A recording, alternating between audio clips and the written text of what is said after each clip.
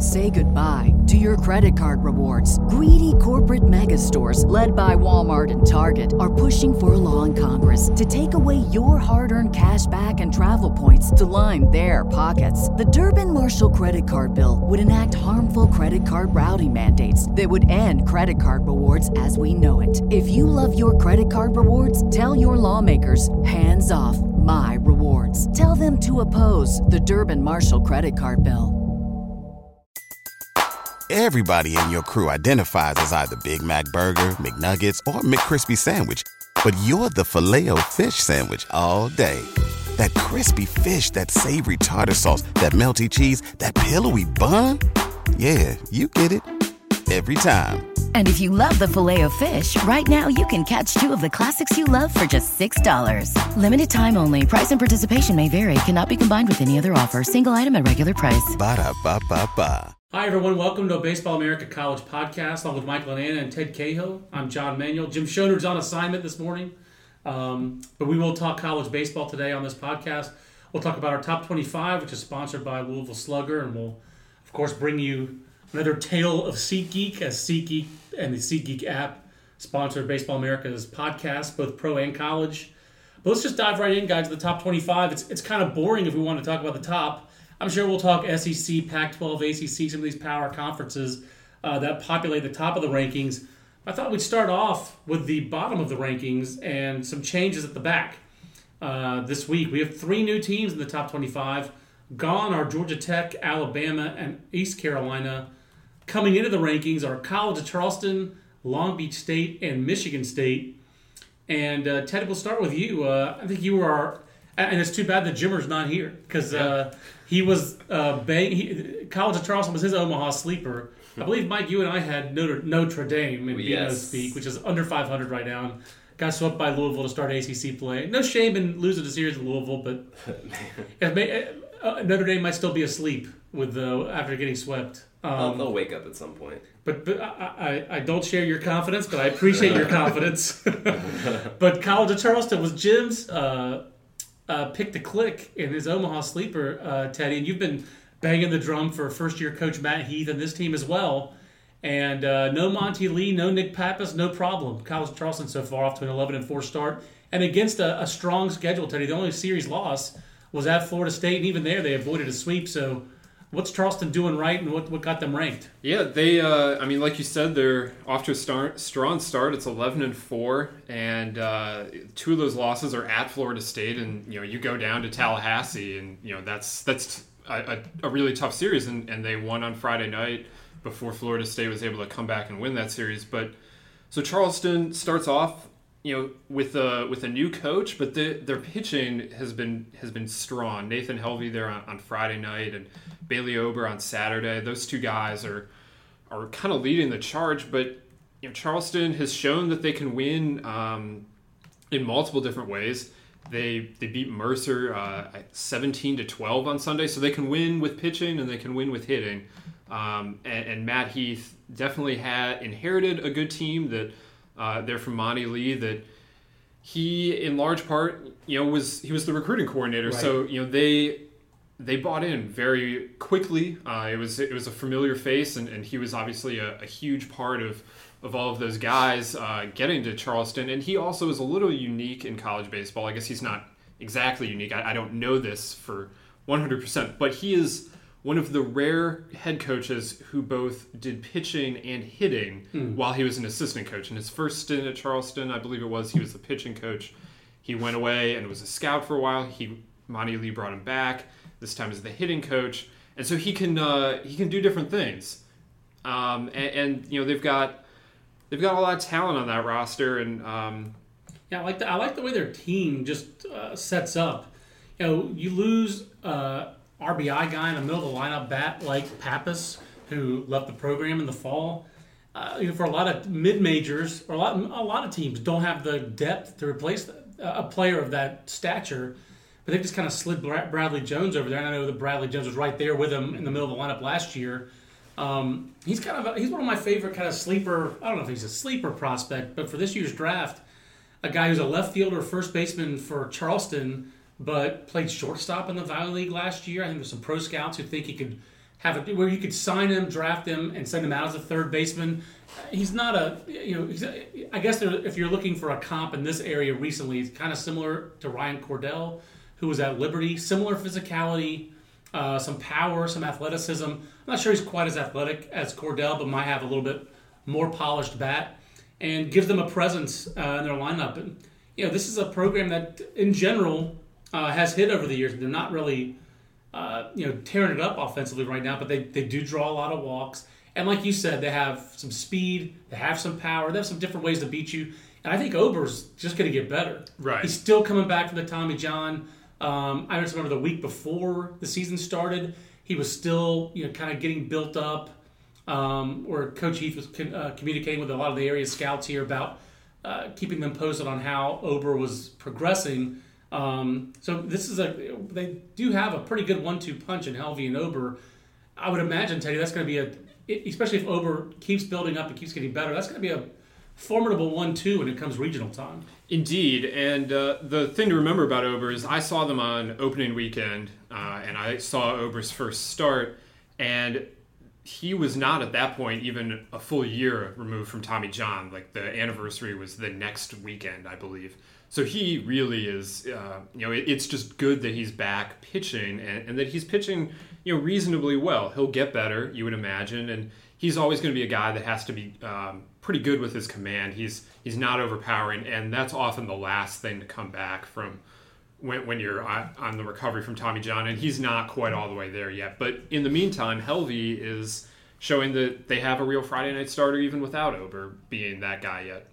That's a good place to start, and pitching has been the hallmark of Long Beach State's program. And Mike, we brought the beach, we brought the dirt bags, the beach, the 49ers. They go by many names. Right now they go by number 24. Right. And it's kind of been a long time coming for Troy Buckley. I know you talked to him yesterday, Teddy, but I mean, like, what made us rank Long Beach State, Mike? What made us put them 24? Right. Well, you look at their resume, the 10-5. They've played a tough schedule so far. You look at their last 3 weekends. They have series wins against Oklahoma this past weekend, Nebraska the weekend before, and Arizona State. They have a midweek win against UCLA, a 10-1 win. A pretty impressive showing there. I mean, they've been playing tough teams and they've been playing well. And it's a team that has a lot of athleticism.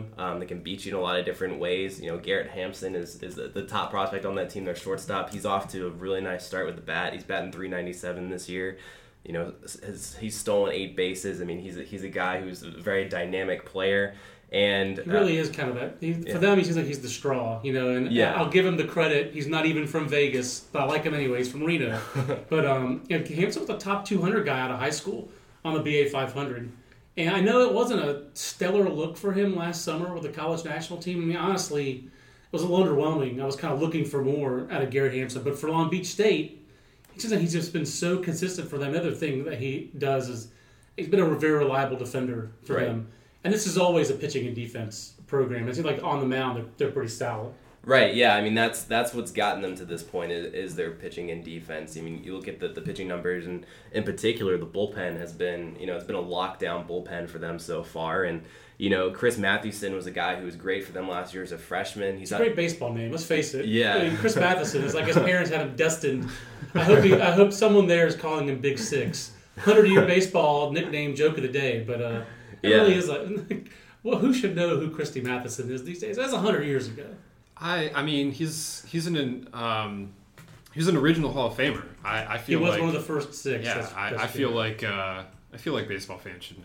I'll say that when you type in Christy on the Google, Brinkley comes up first. You don't get Matheson in your first 5 choices. So people are forgetting about Christy Mathewson, also nicknamed the Christian Gentleman, the Gentleman's Hurler, or Matty. I think he'd just be like C-Matt these days, but Chris Mathewson keeping his memory alive, at least for this podcast, Mike. I'm sorry. Exactly. No, it's fine. Yeah, Christy Mathewson's a little bit before my time, but I am familiar with his work. We got to get Josh Norris in here if you want somebody contemporary. I'm also familiar with Christy Brinkley's work, so. But yeah, no, Chris Mathewson, as a freshman was great last year, and this year has been a little more up and down. But as a whole, that staff has been pitched to a 2.86 ERA as a team as a whole. So as long as they keep pitching and playing defense with the athleticism that they have there, they should be fine. I think you hit the big point. I mean, they've always been like a pitching first program, and I think that's their reputation is always going to be that with Troy Buckley.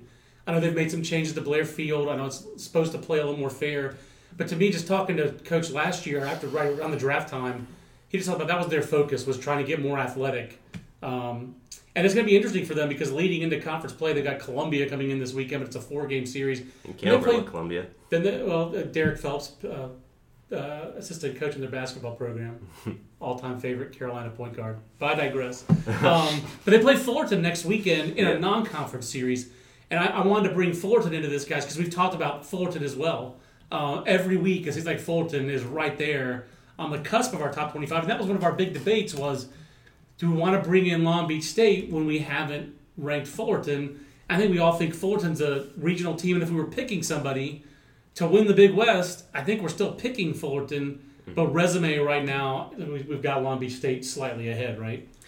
Yeah, I think that's a good way to phrase it. I mean, I think we still like the Titans team, but you have to go on performance too, and I think, Long Beach State's season so far has been louder than the Titans at this point, but I do still really like this Titans team. I like the pitching staff that they have, and I think, kind of what they did last year too, things came together at the end for them, and I think that's just the way this team is. I think they have to kind of figure things out and put the pieces together, but I think, I have faith in that coaching staff and Vanderhook that they'll be able to do that by the end of the year and be where they need to be. And Teddy, it's not the only other part of the common opponent these two teams have is Arizona State.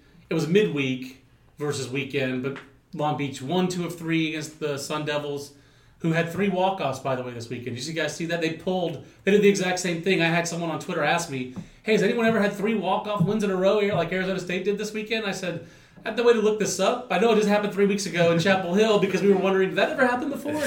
And now it's happened twice in 3 weeks, which is pretty nuts. You got to love baseball. But so they do have this common opponent, and Fullerton lost twice to Arizona State. So that was kind of our justification, I guess I'd say, Teddy. But you share Mike's conviction that if you had to put money on one of those two teams to win the Big West, would it be one of those two teams, or would it be the Gauchos now? Yeah, so the other thing about Fullerton, to get back to their resume just for a second, is that they also have a series loss. And at Stanford is a tough series on opening weekend, but Long Beach has won 4 weekends. And they did open against Holy Cross, which is not necessarily as aggressive as Stanford. But Holy Cross has played teams really tough. They just lost 3 one-run games in South Florida. Yeah, it's a Holy Cross's world. Who knew? I mean, the basketball team winning the Patriot or the America East or whatever the hell league they are. Patriot League. I was right the first time. I mean, you would have thought that Bill Simmons' Twitter feed would have told me more about Holy Cross, but it did not. But so the Big West is really competitive this year, and I know if you made me bet, I probably would just give you your money back because between Long Beach and Fullerton and UCSB and Irvine, for that matter, I mean it's a really tough league this year, and it's always a tough league. Right. But those teams have all started off pretty well in non-conference, and most of them are playing very aggressive schedules, and Troy Buckley said last night, that he likes playing that aggressive schedule, and he knows that the coaches in the conference share that. Dave Snow at Irvine for sure, and Checketts at UCSB, and Vanderhook at Fullerton. They all play very aggressive schedules. But Buckley made the point that that's great and all, but he knows this only matters if they actually play well in conference. That it's only helpful. It's only good if it helps you, and so that they've got to be able to apply the lessons that they're learning now in non-conference against what looks to be a very tough Big West slate. I mean, certainly Mike Gillespie, I'll correct you, Mike Gillespie, not other old Southern California coach. They are, a lot of them are pretty old down there. There's some younger ones, but they're all pretty old, which makes it nice for me because I'm getting there too. But I mean, a great example, Irvine this weekend. I didn't know we were going to have Big West talk, but I like it. I love the league. But how about, again, you mentioned it, Irvine this weekend, they go to Tennessee, and they got pounded the first 2 games by Tennessee. It's a great thing for Dave Serrano, obviously used to be at Irvine, that Tennessee, we've been kind of waiting to see what Tennessee would do. This might be a good SEC segue, although we should talk about the Spartans. But 26 runs the first 2 games, and then Irvine, this is just a classic Irvine thing to me, and a classic Big West thing to me. That you're going to go on the road, play anybody, play an SEC team, and then B, that you're going to give up 26 runs and then you're going to throw a shutout on Sunday. That's just that's hard to do. I saw Pitt do it against North Carolina this weekend. They give up 18 runs the first 11 innings with their pitching staff against North Carolina, then shut them out the rest of the way. But so that's a good sign for Irvine that they were able to arrest that weekend's series and avoid the sweep. So still another week until, or a couple of weeks until Big West conference play starts for a lot of those clubs. But Long Beach State, the first Big West team in this week with Fullerton among those teams that's on the outside looking in. But like you said, I think that league is going to be pretty stout. We've got 2 Big Ten teams ranked this week. Michigan remains in the rankings on a very strong week for the Wolverines. They swept Hawaii. But Michigan State gets into the rankings, and I guess the main reason that, to me, Michigan State, Coach Boss, the program has just been so consistent over the years. It feels like their RPI is always in that 45 to 60 range by the time the season's over. Obviously, like a lot of other Northern teams, they haven't played a home game yet. I don't know that they have a signature win, I guess, yet, Teddy, but I guess their signature was being in Pensacola for that weekend and shutting out Auburn and Troy back-to-back. But they had their only loss of the year was also that weekend against Southern Miss. What do the Spartans hang their hat on for the 2016 version? Yeah, the unfortunate thing is that they are kind of lacking a marquee series win because they haven't played any series because right. In a quirk of scheduling, their first 14 games have been all in these early season tournaments, so they've played 14 different teams. And they've gone 13-1, and they've collected some pretty solid wins along the way.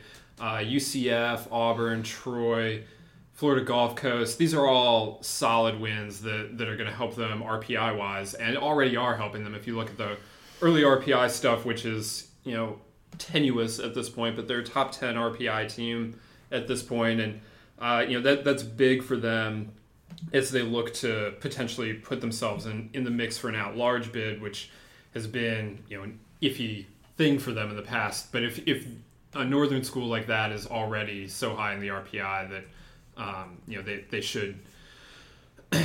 should be able to collect a few more solid wins there in the Big Ten and potentially position themselves better this year. The thing that jumps out to me about Michigan State is I did the Texas Collegiate League last summer. I ranked a couple there. Arms with some real promise. Ethan Landon and Dakota, I think it's pronounced Mekis, both redshirt sophomores. And those two guys are both off to great starts. I know that they like their pitching. I'm going to pull a JJ here and butcher another guy's name, but Cam Vo, I guess it is, Vo. He's been outstanding for them. But Landon, big arms, 6'6" out of their in their rotation, has pitched well. He's pitching as he was advertised last summer.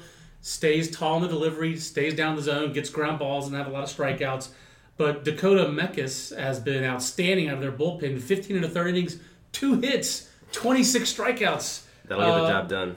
He's getting the job done. So they're overall, he's walked some guys. But there's he's like a college version of Tyler Glasnow. Very hard to hit, 3 true outcomes kind of guy. Hopefully not the home runs.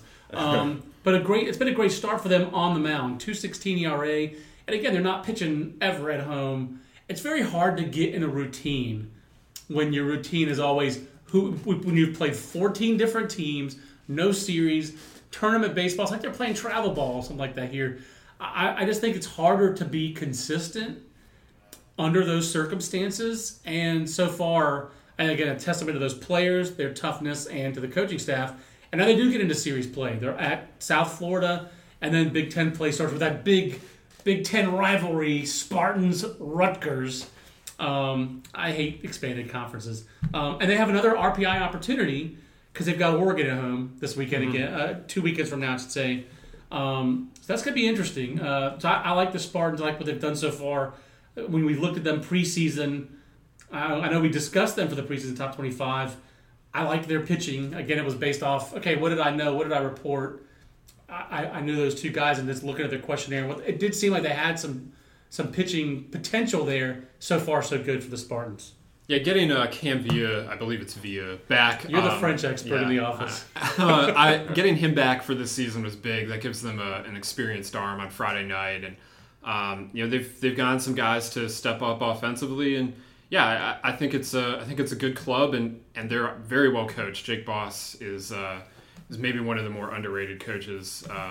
Even in the Big Ten, where there are a lot of solid coaches, but he's done a great job with that program. I think I would call him Jake Bouse if I saw him in person, and he would probably say, "Yeah, I've never heard that before." So, Baseball America College Podcast with Mike and Teddy. I am John, and I wanted to remind you that we're sponsored by SeatGeek. And if you've ever been frustrated by trying to buy tickets online, you realize that a lot of sites make it complicated and then try to sneak in huge fees at checkout. That's why you need to try SeatGeek. They've made it easier than ever to buy and sell sports and concert tickets. They've taken the work and hassle out of shopping for tickets. SeatGeek pulls all the tickets available on other sites into one place so you can save time and never miss a deal. You can even set alerts for upcoming games, and SeatGeek will let you know if ticket prices fall. I mean, that's even the case here at the PNC Arena. Just doing a radio hit this morning, and they were talking about Garth Brooks and his 3 shows over in Raleigh. And SeatGeek would have told you if you were a Garth Brooks fan. I'm not a Garth Brooks fan. I'm more of a Chris Gaines guy myself. But they would have told you that which night Garth Brooks had the best price available, the best seats available. If you want to get your Garth Brooks fix, SeatGeek was the way to get it. And even better, every ticket on SeatGeek is given a grade based on value. So you can immediately find underpriced seats. Before you buy, you can use SeatGeek's detailed maps to see the view from your seat. And best of all, SeatGeek's always honest and upfront about price. Unlike StubHub, SeatGeek allows you to see the full ticket price from start to finish and never surprises you with huge fees at checkout. Baseball America podcast listeners get a $20 rebate off their first SeatGeek purchase. So to get your $20 rebate on tickets, download the free SeatGeek app, go to the settings tab and click add a promo code. Enter promo code BA20, that's the letters B and A, and the numbers 2 and 0. SeatGeek will send you $20 after you've made your first ticket purchase. Download the free SeatGeek app and enter promo code BA20 today. And we, again, welcome SeatGeek as a sponsor of our podcast here at Baseball America.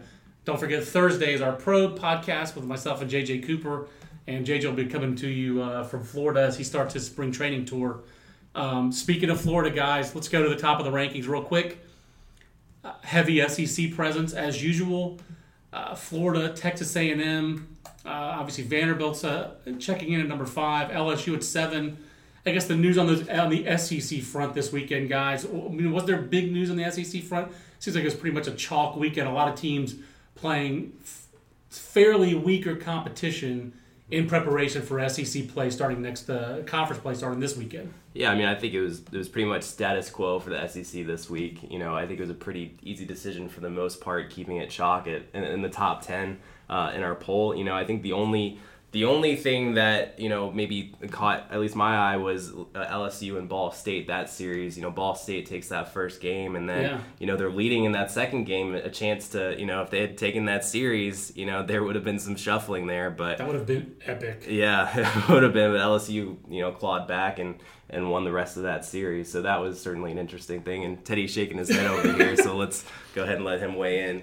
The Ball State grad in the room knew that was a one-time deal. Look, Ball State, incredible win on Friday night. Great job by the Cardinals, but Rich Maloney threw all of his bullets that one game. They were leading, and he put in his Saturday starter, Zach Plesac, out of the bullpen to close that game out, and it worked. But that meant that they did not have the pitching the rest of the weekend.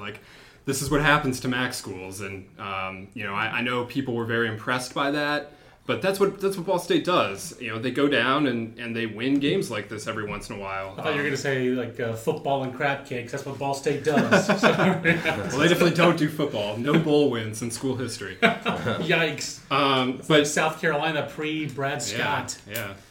But so that was a good win for Ball State. But LSU, showing well, coming back, and getting the job done. They've had some scares this year.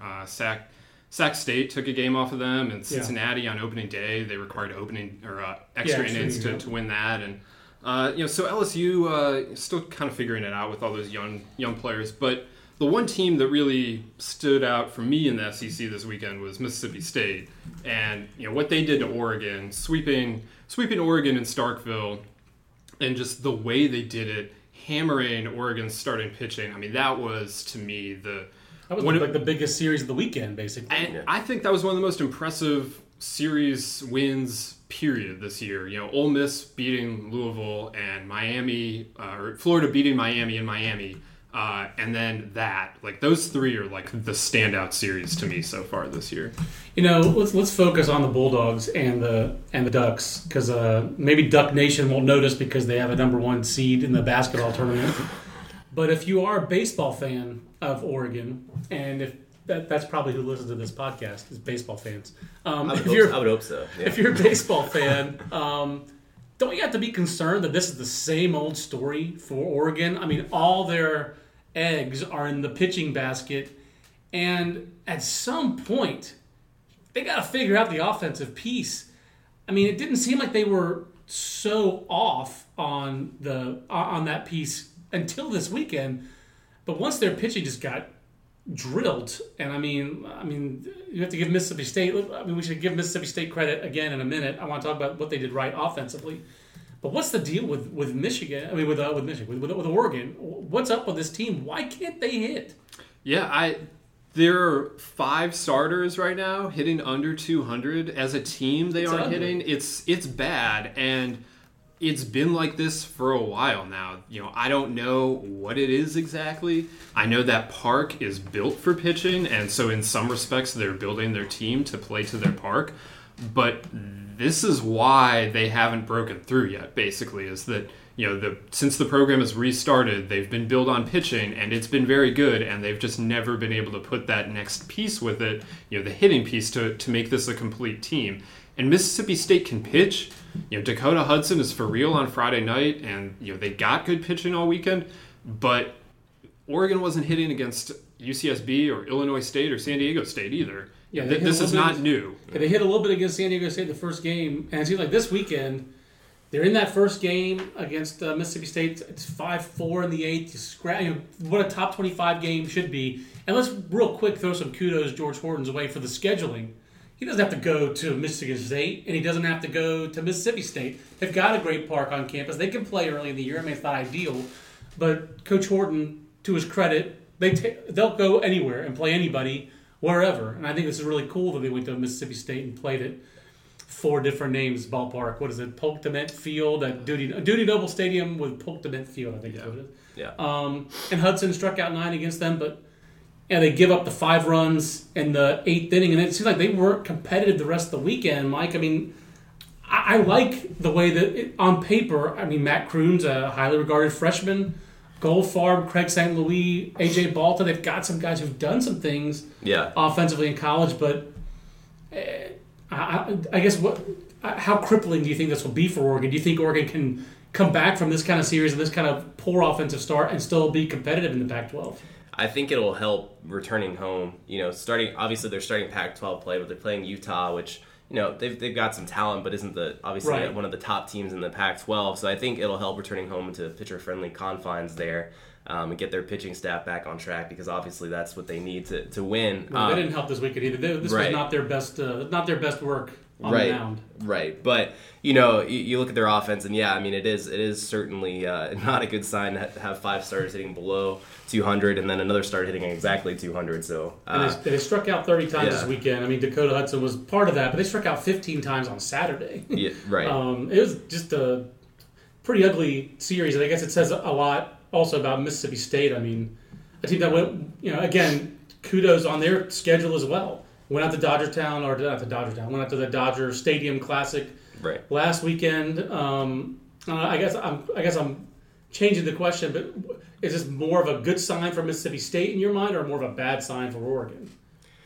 I think that's a good question. I think there definitely need to be some concerns with this Oregon offense now. Just the fact that they're reeling so much. They've had a couple of flashes. The first game against Santa Barbara, they scored 13 runs, and there's some optimism after the game that, okay, the bats have finally arrived, and then after that they don't score, a lick after that. So, there's talent there. I mean, Matt Kroon, as you mentioned, is a very talented freshman that they have, and someone who George Horton was talking up. Even though the numbers don't jump out, he's been a clutch hitter for them, at times this season. AJ Balta, I had some Pac-12 coaches tell me they thought that he would make a huge difference for them this year, having him back after missing all of last year. And he did early on. He did make a difference early on, and he has 4 home runs on the season. But that's 4 of his 9 hits. Yeah, 4 of his 9 hits are home runs. So yeah, and then obviously Phil Craig St. Louis too. I mean, you expect a little bit more out of him after what he's shown in the past. So it is strange. Take 2 games and stick with him. Yeah, exactly. So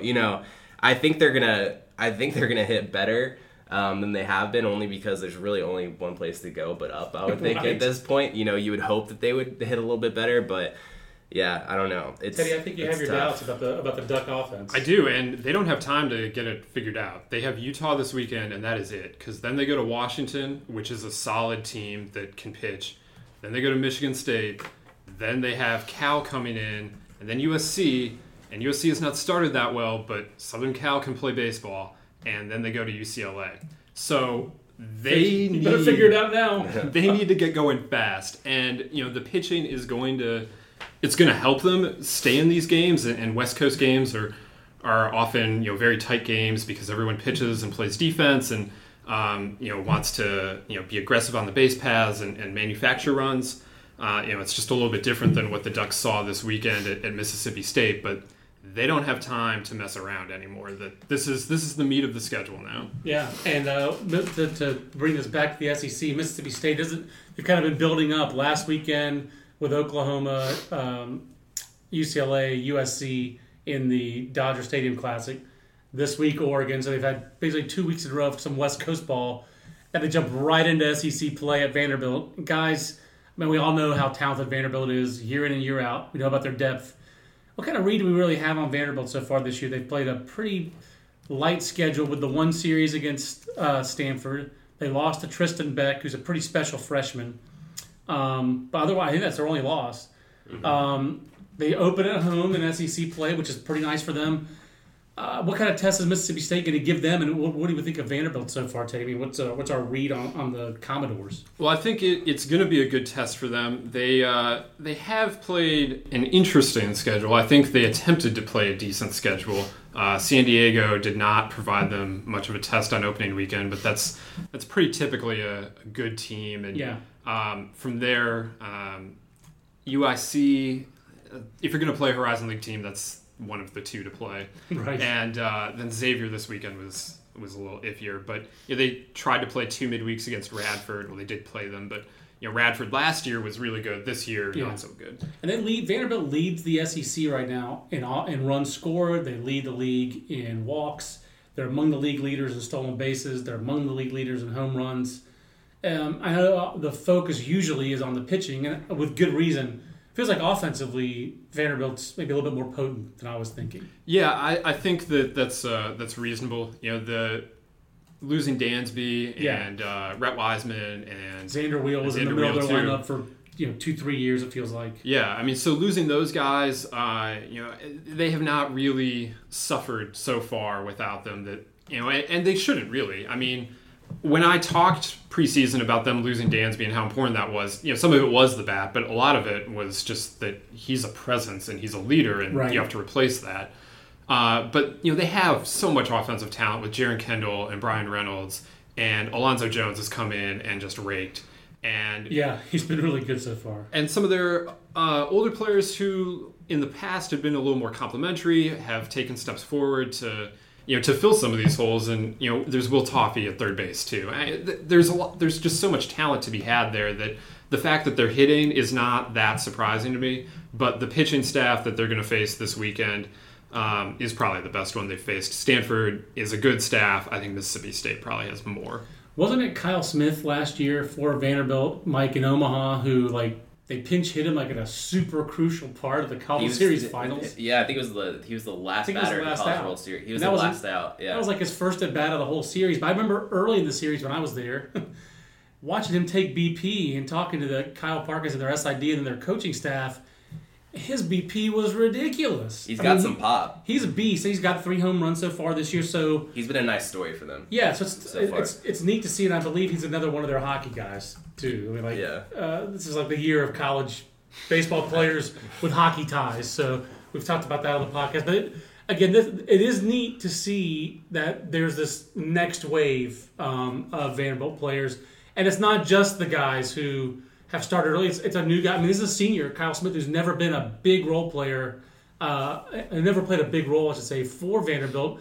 But you could see that they thought highly of his talent. He just didn't really have a chance to play. Now that he's getting a chance, he's off to a good start. Right. Well, it just goes to show you how deep they've been the past couple of years, that they have players like this that have just been biding their time on the bench, waiting for a chance to play. I think the biggest thing that stood out to me about Vanderbilt, and obviously aside from the guys on the offensive side like Jaron Kendall and Reynolds and those guys, I believed in them coming into this year.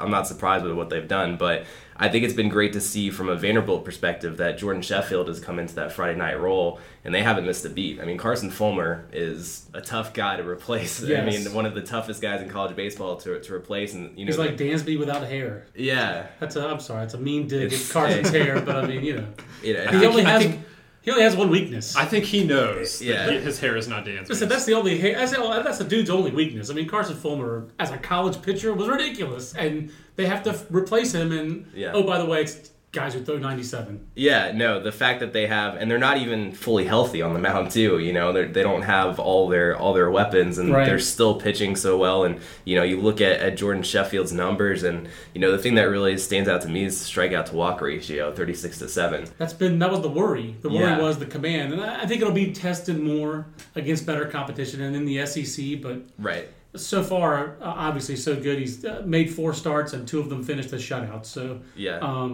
and so next week's SEC slate, that's the big series to me. It does have Alabama at LSU, Arkansas at South Carolina, number 2 Texas A&M at Auburn, Ole Miss at Tennessee, Kentucky at Georgia, Missouri at Florida.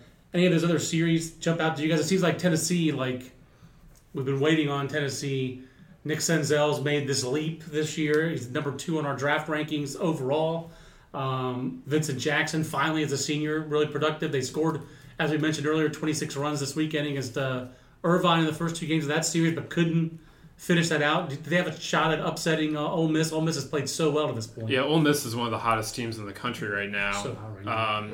And they, that series is going to be interesting. Ole Miss has pitched really well, but Tennessee's offense, I've said it before, it's more than just Nick Senzel. Yeah. And there's a lot to shut down there. And Ole Miss... But Ole Miss has handled stuff. They beat Louisville in a series. They went to Coastal for one of their tournaments and swept the whole, swept their slate of games there. So, Ole Miss has been tested, and they're going to be a good challenge there for Tennessee. But I would think Ole Miss would be able to handle that. One series that I'm interested in seeing for sure is Arkansas and South Carolina. South Carolina has a lot of wins, but outside of Clemson, which they lost, they haven't really played much of anybody. And that changes now for sure. And so we're going to see, we've had questions about South Carolina from the beginning. We've talked about them in the rankings every week since the preseason, but the questions are still there. And so this weekend, for real, they have to get answered because Arkansas is a good team coming into Columbia. Yeah, Albany, Charleston Southern, Penn State, those are their other 3 series wins. I mean, they probably should go, if not 15-0, hey, it's difficult to win 15 games against anybody in college, or 14 games, whatever they've played against those teams, to win all those games. But I think there are other teams that have better resumes than South Carolina, but we'll really get a little bit better read on it this weekend. Let's wrap up, guys. Just what we saw around here, because we all were at games. North Carolina and Pittsburgh, NC State and Boston College, Duke and Virginia. I guess the main storylines are, A, there were no sweeps in any of those 3 series. B, Connor Jones and Matt Theis. Virginia at the top of this defending national championship team. Still very, very good. Very, very impressive. And I guess the other storyline is Boston College coming down and shutting down NC State, shutting them out twice to win that weekend series. I guess the biggest surprise is BC. Mm-hmm. You saw BC. Did you see BC at all this weekend? Yeah, I saw him Friday, and he was there the next 2 days. And Mike is driving the bus. Is that what you're going with on BC? Yeah, I've been on the BC train since the end of last year. I've been That's saying the T, right? In Boston, isn't it the T, the transit? Yes. I think it is. So you're on the T. I guess I'm on the T. I'm not very familiar with Boston modes of transportation, but yeah. Neither am I, apparently, because I'm wondering about it. So. Yeah, but in any event, after seeing them last year and knowing what they would return, I had a good feeling that they could surprise some people this year. I didn't want to go out on a limb and say they were a regional team or anything like that. I still wouldn't go that far quite yet. Let's wait and see with them. But they do have a lot of talent on that pitching staff. Starting with Mike King on Friday, who was shut out NC State, and then you look at the other arms, Justin Dunn in their bullpen. He's their closer, but he's kind of a Swiss Army knife for them. They could start him if they need to, and they can also extend him, which they did yesterday. The old Wayne Graham phrase of moment of truth. It's your moment of truth reliever. I think he took it from Bill James.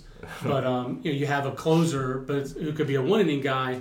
But your moment of truth reliever is the guy that you use whenever you think the game's going to be decided. Right. And that's kind of how Mike Gambino used Justin Dunn, and he felt he could get the last 3 outs without Dunn. He needed Justin Dunn to get 10 outs in the middle of the game and preserve that lead, which I also saw with Pittsburgh. I don't know if Joe Giordano calls Garrett Ramble his moment of truth guy. But he did come in the 5th inning and pitch the rest of the way in that combined shutout they had in North Carolina on Sunday. But Dunn's also a prospect. I mean, he throws in the low 90s. I know he had some command issues on Sunday, but I mean, he's a guy for them. Not just a guy for college baseball, but a guy for the next level as well. Yeah, well, he was on Sunday, and it was kind of a similar case last year when I saw him, but he was 92 to 96 yesterday. Wow. With 2 different breaking balls, kind of a harder low 80s slider that's the better pitch, and then he can also flip in a high 70s curveball as well. He's a guy who has he has a starter's repertoire. He could be a starter at the next level, and talking to Gambino after the game, he really thinks he is a starter at the next level, that a team could use him in that way. But they need him to be that moment of truth reliever, as you're talking about, and that's what he was on Sunday. Did they start Jacob Stevens in that game? They did, and he hasn't given up a run in 22 2/3 innings. I mean, this guy's a beast. 6'4", 248. Plays this to that. I mean, come on. Where do they find these guys? And he's he probably played hockey. And the thing with Jacob Stevens is, he's not a guy. He's not going to blow the ball by you. I mean, he's 87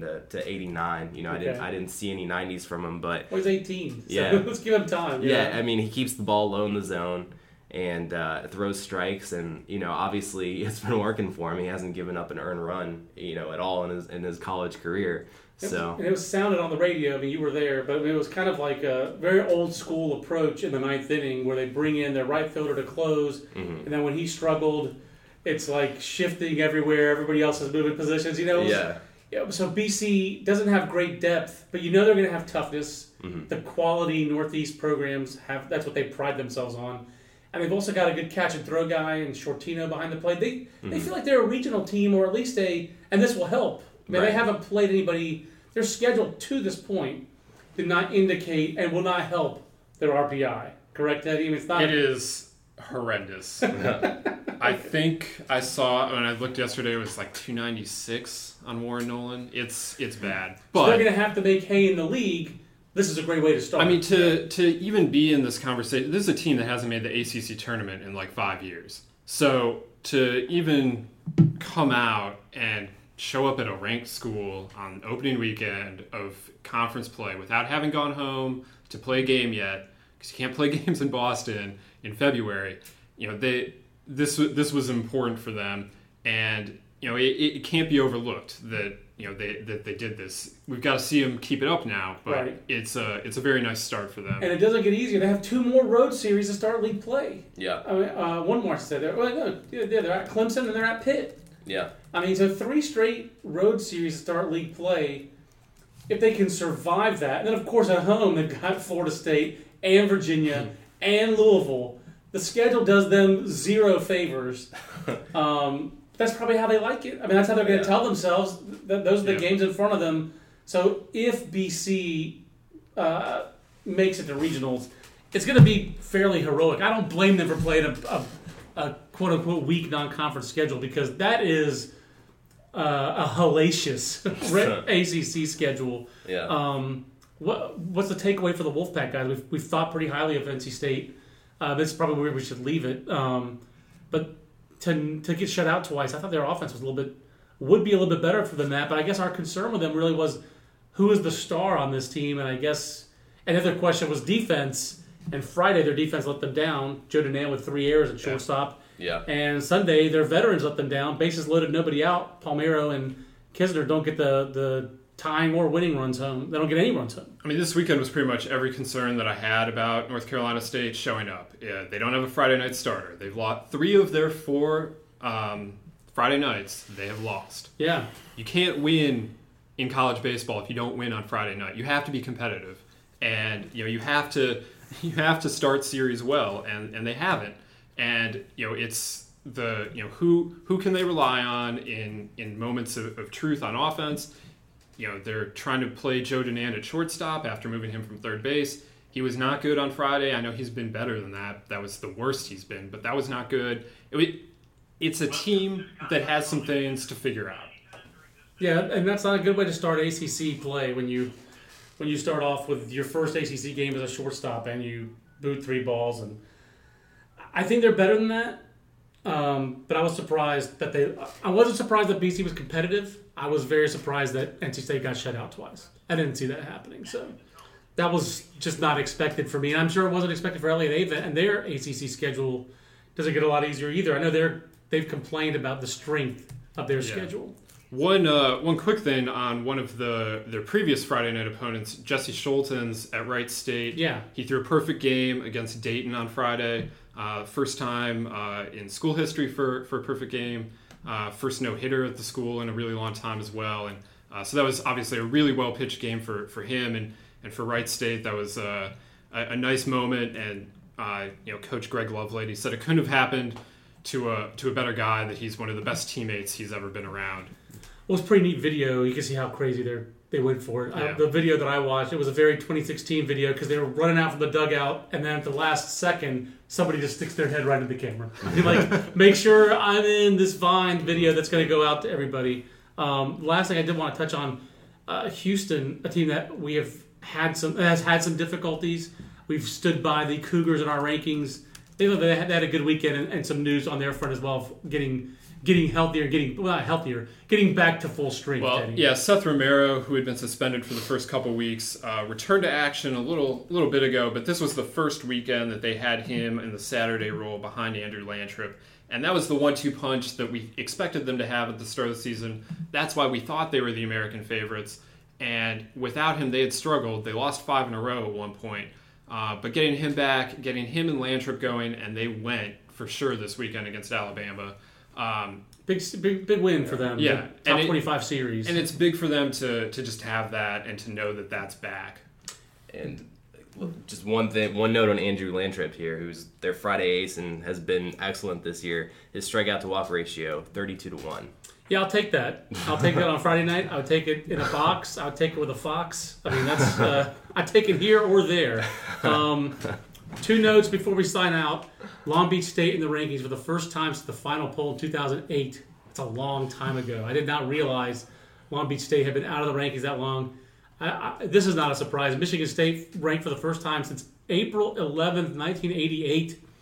That's back before Jim Callis had kids. I think that's before Jim Callis was doing Baseball America's college top 25. I think he was still in college at that time, actually. He might have just started at BA, but the point is that's a long freaking time ago. So kudos to the Spartans for being in our rankings for the first time in 28 years. And thank you for putting up with all my tangents, guys. I think that's part and parcel of doing the college podcast, and the beatings will continue for the next 10 weeks. So, again, thanks to SeatGeek for sponsoring the podcast. Thanks to Mike and Teddy and Jim Schoner, who wasn't on the podcast, but for all their hard work this weekend. And thank you for listening. We'll talk to you next Monday on the next Baseball America College podcast. So long, everybody. Say goodbye to your credit card rewards. Greedy corporate mega stores, led by Walmart and Target, are pushing for a law in Congress to take away your hard-earned cash back and travel points to line their pockets. The Durbin-Marshall credit card bill would enact harmful credit card routing mandates that would end credit card rewards as we know it. If you love your credit card rewards, tell your lawmakers, hands off my rewards. Tell them to oppose the Durbin-Marshall credit card bill.